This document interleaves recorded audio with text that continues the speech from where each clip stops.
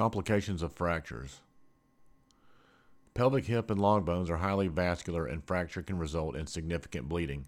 Blood loss from a closed femoral fracture is estimated to be between 1,000 and 1,500 milliliters, and for closed tibial fractures, 500 and 1,000 milliliters. For open fractures, when the skin is breached, these figures may double. Surgical fixation techniques include plate and screws, intramedullary nailing, a rod placed down the middle of the bone, or a form of joint replacement.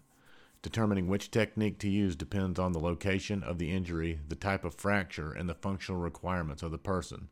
Surgical fixation of a pelvic, hip, and long bones often result in a large amount of blood loss, and this is combined with loss from the initial injury. Instability. Over 6,300,000 people in the United States sustain fractures each year. The current trend in treating adult diaphyseal long bone fractures is to surgically stabilize them early after injury in order to more rapidly mobilize patients. However, an increased healing rate has been observed in patients treated with delayed fixation, suggesting that there may be benefits in waiting to stabilize fractures. These biological benefits include the stimulation of callus formation, the improvement of mechanical properties of the callus, and a decreased rate of non-union. Although it has been proposed that delaying fixation may boost inflammatory response and provide extra stimulation to cells that are responsible for fracture healing, the exact mechanisms underlying fracture repair stimulation remain largely unknown.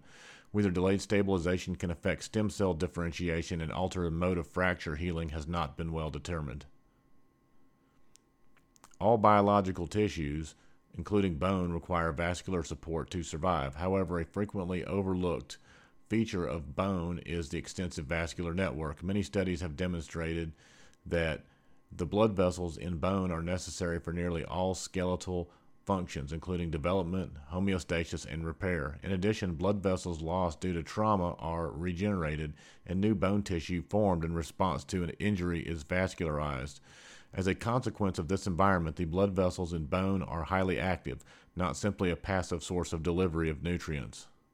The rate at which blood vessels deliver oxygen, nutrients, growth factors, and circulating cells with bone is tightly regulated as a function of blood pressure and vascularization. Given that blood pressure is generally maintained, the number and size of blood vessels determines the local flow rate. These two factors are regulated through the process of angiogenesis and vasomotor function, respectively. The bones of the human body are made of living cells that need a blood supply to stay healthy. In osteonecrosis, blood flow to part of a bone is disrupted. This results in a death to bone tissue, and the bone can eventually break down and the joint will collapse. Osteonecrosis is also called avascular necrosis, aseptic necrosis, ischemic necrosis of bone. Osteonecrosis can happen to any bone, but most often it develops in the end of long bones, such as thigh bone, femur, especially in the upper part, the ball, and the hip socket. The lower end, which is part of the knee, is often affected. Upper arm bone, humerus, especially the upper part, the ball, and the shoulder joint. When the disease involves part of a bone in a joint, it can lead to the breakdown of bone and arthritis. Less often, the bones of the elbows, ankles, feet, wrists, and hands are affected. The primary symptom of osteonecrosis is pain, and doctors usually diagnose the disease during imaging methods such as x-rays or magnetic resonance imaging. Most people require surgical treatment to prevent bone damage, to protect the bones and joints, and to improve the use of joints. Doctors have identified a number of risk factors that may make a person more likely to get osteonecrosis. However, some people who get the disease do not have any known risk factors. The risk factors may include a broken or dislocated bone, or joint injury may damage the surrounding blood vessels. This can decrease the blood supply to the bone and lead to osteonecrosis. Contamination. The majority of factors, broken bones, do not lead to infection. When infections do occur after fractures, the treatment and recovery can be prolonged and complicated. Infections typically occur in fractures because bacteria enter the body during the traumatic event. Although uncommon, bacteria can also enter the body during surgery to set broken bones. If the bone breaks in such a way that bone fragments stick out through the skin or wound and penetrates down, the fracture is called open or compound fracture. The skin normally is a barrier to outside contaminants, including bacteria. However, when the skin is broken, bacteria can easily travel down to the broken bone and possibly cause an infection. During surgery to fix a fracture, the skin and soft tissues are cut in order to reach the broken bone. The risk of developing an infection in this setting is quite low, usually less than 1% in healthy individuals. Preventative antibiotics are given to patients prior to surgery, and high standard of care in operating theater help prevent infection.